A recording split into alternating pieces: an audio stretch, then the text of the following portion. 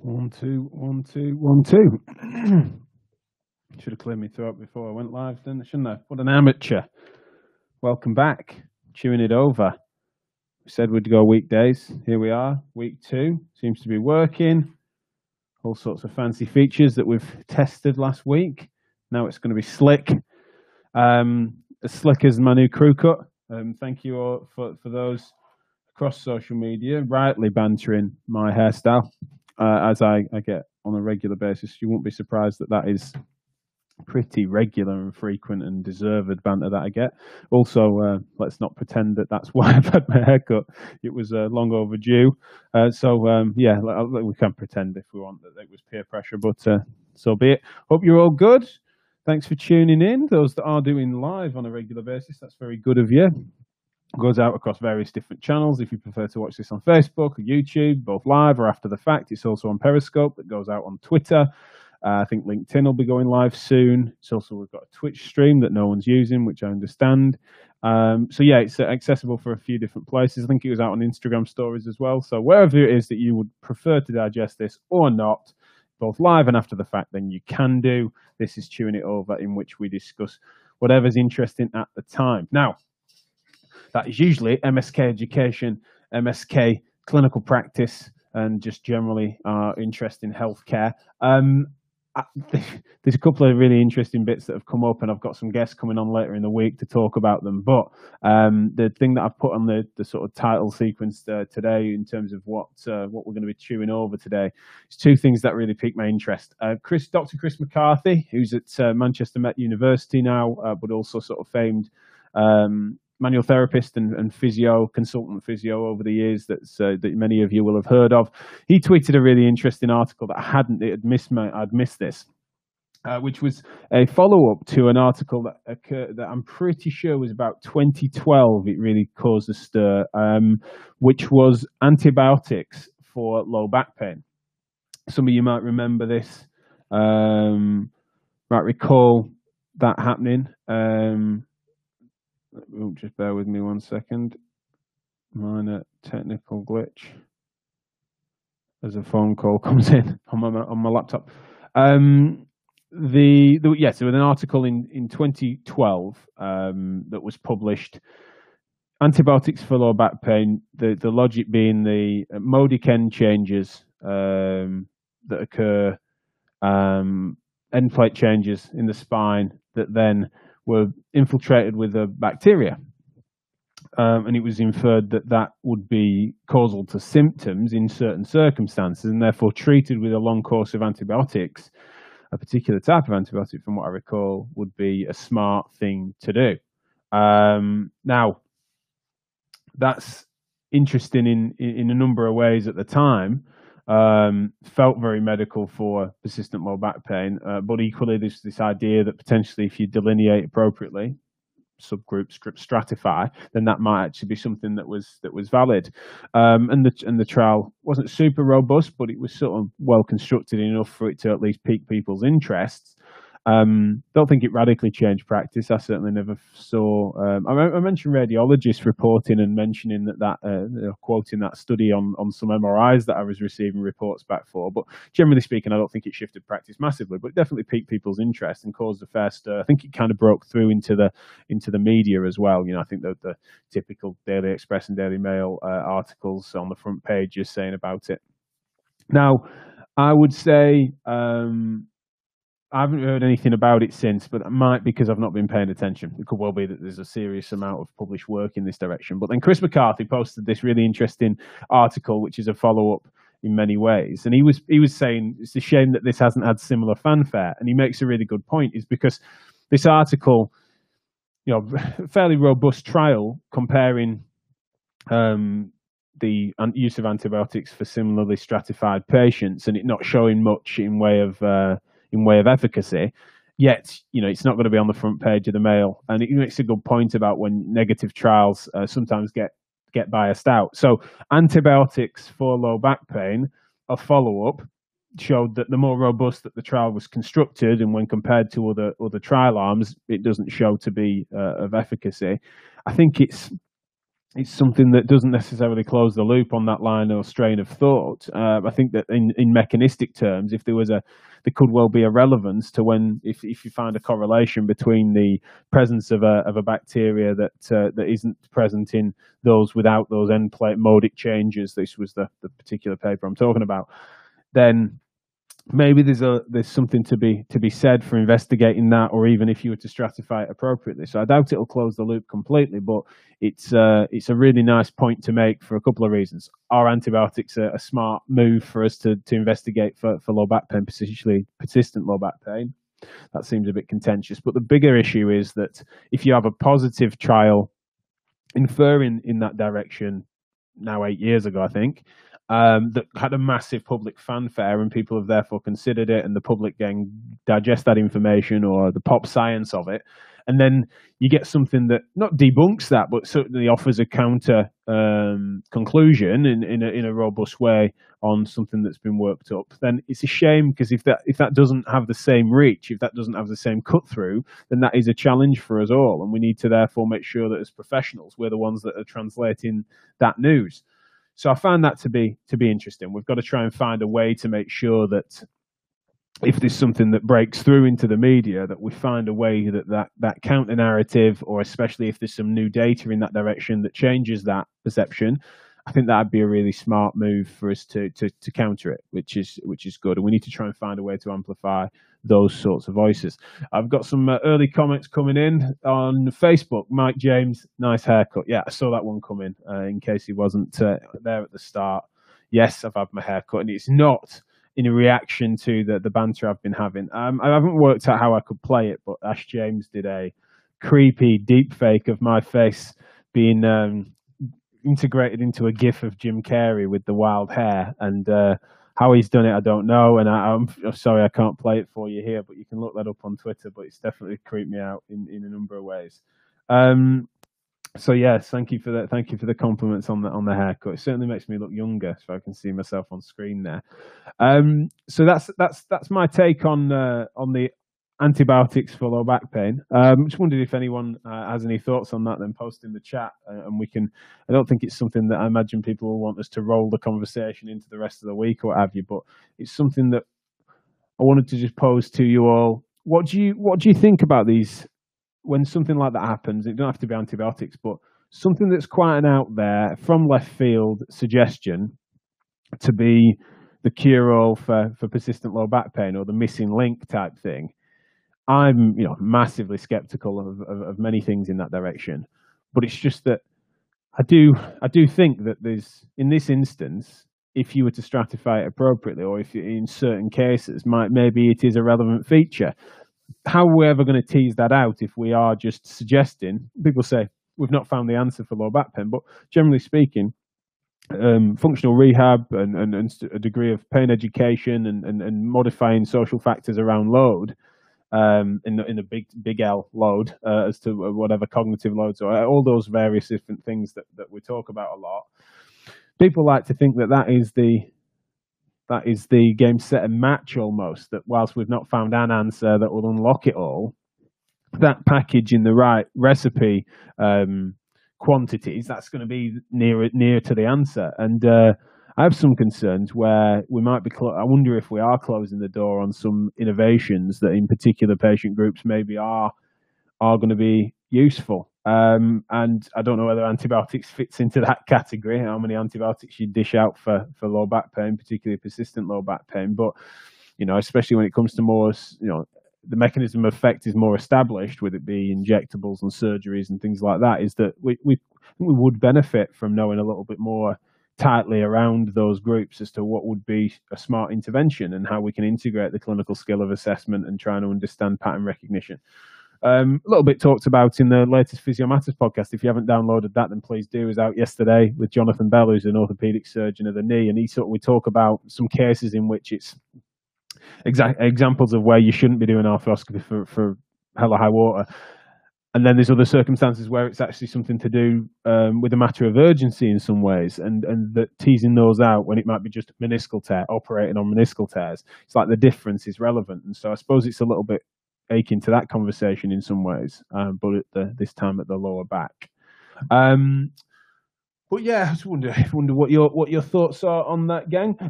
There's also something else that's occurred that I wanted to talk to you all about, which is more it's more in the sort of current affairs sphere more than anything that people might have been aware of, and I thought it was something that, like anything, if I've got strong feelings in a direction, it's remiss if I don't at least mention, which is that there was a protest in London organised by Extinction Rebellion that blocked the access to the printing presses for the Murdoch press, Telegraph, Times, Sun, Mail, etc. And this was something that, is someone that, admittedly, like at the core of my values, especially when what we've been doing with Physio Matters and as a internet broadcaster and things like that, is that we try and talk things out, try and make sure that all the different opinions and angles of things, we approach a topic and try and understand it in its fullest.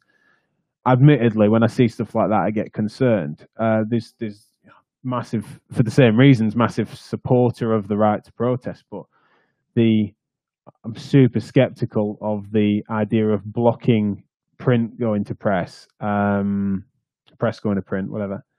It's just something that does concern me. I think that direction of travel isn't good. Trying to silence voices, even being, in this case, powerful voices that get heard plenty. But this idea that actually that the things that people like, usually it's that this is the press that I like, these are the articles and opinions that I like, and anything that I dislike is just propaganda. And that tends to be, when I've looked into it, that tends to be the sort of opinions of the protesters and the rationale for doing it. And the rationale and intention is super relevant. There's been some really interesting disruptions of the press that have happened over history, but they're usually in terms of sort of workers' rights and things like that, or equal pay type circumstances in protest for disruption for that intention, and that intention matters. Whereas in this instance, it seems to be that they've then labelled certain publications as being not in favour of the things that they believe in, some for good reason, some for not good reason, and therefore trying to disrupt that is something that I think is a concern. Now, one of the things that seems a bit strange, to make a bit of a slippery slope argument here, is that, look, there is, if we were to allow that sort of style to proliferate, where people want to have their opinions reflected back to them by whatever media outlet that they want, and therefore instead of considering, someone's got a different opinion and a large platform to share that opinion, even if they disagree with it, and trying to counter that, if the angle is to say, I want to shut down opinions and methods of broadcasting those opinions because I disagree with them, instead of offering a challenge and trying to compete with it, that I think is a massively difficult precedent. And imagine that bringing into some of the internet discourse and stuff that we have, is that if that was applied through independent media and certain voices that you did or didn't want to have as a platform amplified, that is a massive concern to me, and something that I thought it was well worth just talking about, because I don't know where that stops. I don't know why there is no arbitrary line, and so if you can't defend things that are not especially tasteful in this instance, I think we will get a circumstance in which you don't defend the free press, even though it's massively powerful organisations in principle. Then it could well be that I might have some regrets if it came for me and mine, or those that I like more, in terms of the media publications and opinions and stuff. So it's something that I just think is really fascinating, that these things can seem like they're quite distant from our industry, but the ability to share opinions and to get them then translating and changing the game is exactly where we started out, and exactly the space that we are now, which is just to broadcast to a few hundreds or thousands, in this case now sometimes tens of thousands of people through different channels that we have now, is a fantastic privilege that we've built up. But over the years, if people had the capacity to just not challenge it and to disrupt it like many have tried to, but also were able to try and shut that down or to block that, or opponents of what we were talking about were to ever scramble the signal on our broadcasts, which is the kind of equivalent of blockading the ability for people to print, which I know is, even if it's just for a day, that's something that I want to make sure that I stand up for in principle that I dislike. I think it's always been that the idea for countering speech that you don't like is more speech. I certainly feel like that's the move that I would want to make sure I promote. So yeah, more comments coming in this time on YouTube. Have you had a haircut? Yes, thank you. I'm glad that's the key topic of today. Yes, I've had a haircut, and I've also become and a shave, and so how much younger I look now. I'm proud of. So yeah, wonder what your thoughts were on that, guys, or whether or not you think it's a storm in a teacup and I'm only amplifying that. That's absolutely fine if you feel like that. If you feel that is the case, massive thanks to Ollie Coburn for joining me on Friday. If you haven't caught up with that show, we had our first guest on, co-host. Me and Ollie were talking a little bit about offering value on people's professional existence, really, and how that's remunerated, and does low salary mean that low value? And there were some great comments coming in from others about the fact that they'd taken on what would be considered low paid posts, but for different reasons. But then Ollie brought some statistics to the party and explained a little bit about what the sort of graduate entry levels of our professions are relative to other industries, and it was made your eyes water a little bit as to how undervalued or underpaid, and then potentially that reflects in undervalue for society and stuff. So it's really interesting. So tune into that. I imagine that's a topic that will come back up elsewhere. I think that what I would say, based on my reflections on last week's conversations, is that there's a real challenge where often people will agree on analysis and then find it incredibly difficult to understand what the agreement is in the proposed solutions. And I think that's something that we see a lot of the time. It's like in clinical terms, you can agree on a diagnosis, but the path to the route forward is hugely relevant. We often laugh on a Physio Matters team where we've been to events where you can sit through half of a lecture or even 2/3 of a lecture where you're nodding along, and the analysis of a problem and the complexities of back pain and for example, and the notion that this is a complex biopsychosocial phenomenon that needs to be teased out. We need to have an open conversation, elicit someone's narrative, and you're like, oh, there, this guy gets it. And then that's the analysis. And then they go, and therefore, this particular pair of shoes is going to solve a lot of these problems because, or this particular drug or this particular injection. It's usually like a really narrow, suggested solution that completely undermines the argument. It doesn't matter how robust your analysis is and how much you might agree with that. If you think that analysis then proposes your solution, that is a major concern. So when it comes to the stuff we talked about last week with regards to social value, what salaries should be, etc., is that we need to make sure we agree on analysis. But it sounds like that's an easier thing to agree on, is to how much we're valued and what the levels are. We can look at the average pay for graduates, average pay across the board for people in different industries. That's part of the analysis. But then when it comes to proposing solutions, that's where it can get contentious. And so let's not pretend that that's not the more contentious issue, is to how much personal responsibility do you put into people that are applying for those jobs? How much do you then put onto the governing bodies to try and drum up support? How much is trade unionism and rights for fair pay, etc.? It's distributed responsibility is often where, when you're proposing solutions, it gets contentious. Let's not pretend that that's not where it's hard. Now, I'm not saying that certainly Ollie and others that were contributing are hiding away from that at all. But it's just that sometimes people think that the analysis and bringing the data to bear is where, if we get the analysis right and we agree on that, then everyone will understand the downstream consequences of that analysis. And I just don't think that's the case. People propose solutions that are massively varied and often tethered to people's style, disposition, their personal politics, their understanding of what has and hasn't worked in similar fields, or their experiences in previous careers or professions about what might have worked. So let's not be naive about the fact that that's where the contention is, and proposing solutions is we need to make sure we hear them all out. I suppose that links to a little bit to what I was saying about the free press and stuff, and I just made me really twitchy. It's probably the first time on this show, although we will be doing it now and again when it crops up, is that there's a current affairs type thing that's gone on where I'm like, I want to stand up for that. Is that, if you don't stand up for the free press when it's large, powerful organisations of which you only have a day's disruption, I would say... then when it comes for you, or its equivalent, is where, that's a wrong opinion, wrong thinking, and I want to shut that down. Is that, yeah, you stand up for free speech in its fullest form, or you don't stand up for it at all. And the protesters blocking that off, I think, is concerning, because, as I've said before, you propose a set of solutions to a variety of problems, regardless of what they are, in industry or out of industry. We want to hear them all out. We want to get all the cards on the table, is often an analogy I will use.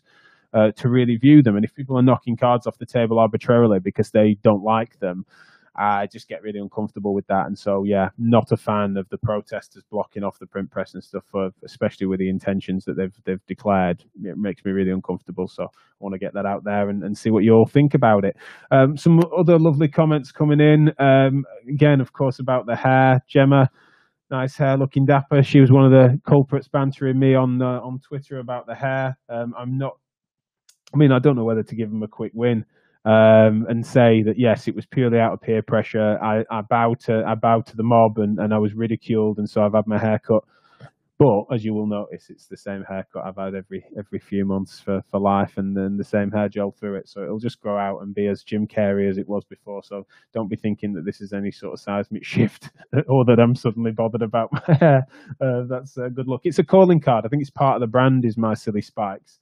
90s boy band haircut, so tough luck there. Jack March has said, where is the line? At what point is the only option to shut chat down? Couldn't spit that out. I'm fairly concerned about the fact that people draw the line differently, and I'm really all ears to see whether or not you think my idea on this is silly. But certainly when people are inciting violence or inciting or things like I support slander laws and libelous claims and things like that. So I'm not someone that therefore thinks that all voices should be heard regardless of how mad they are. But I would say that in this instance, people sometimes draw the line, set the bar too low, or draw the line. I think he said.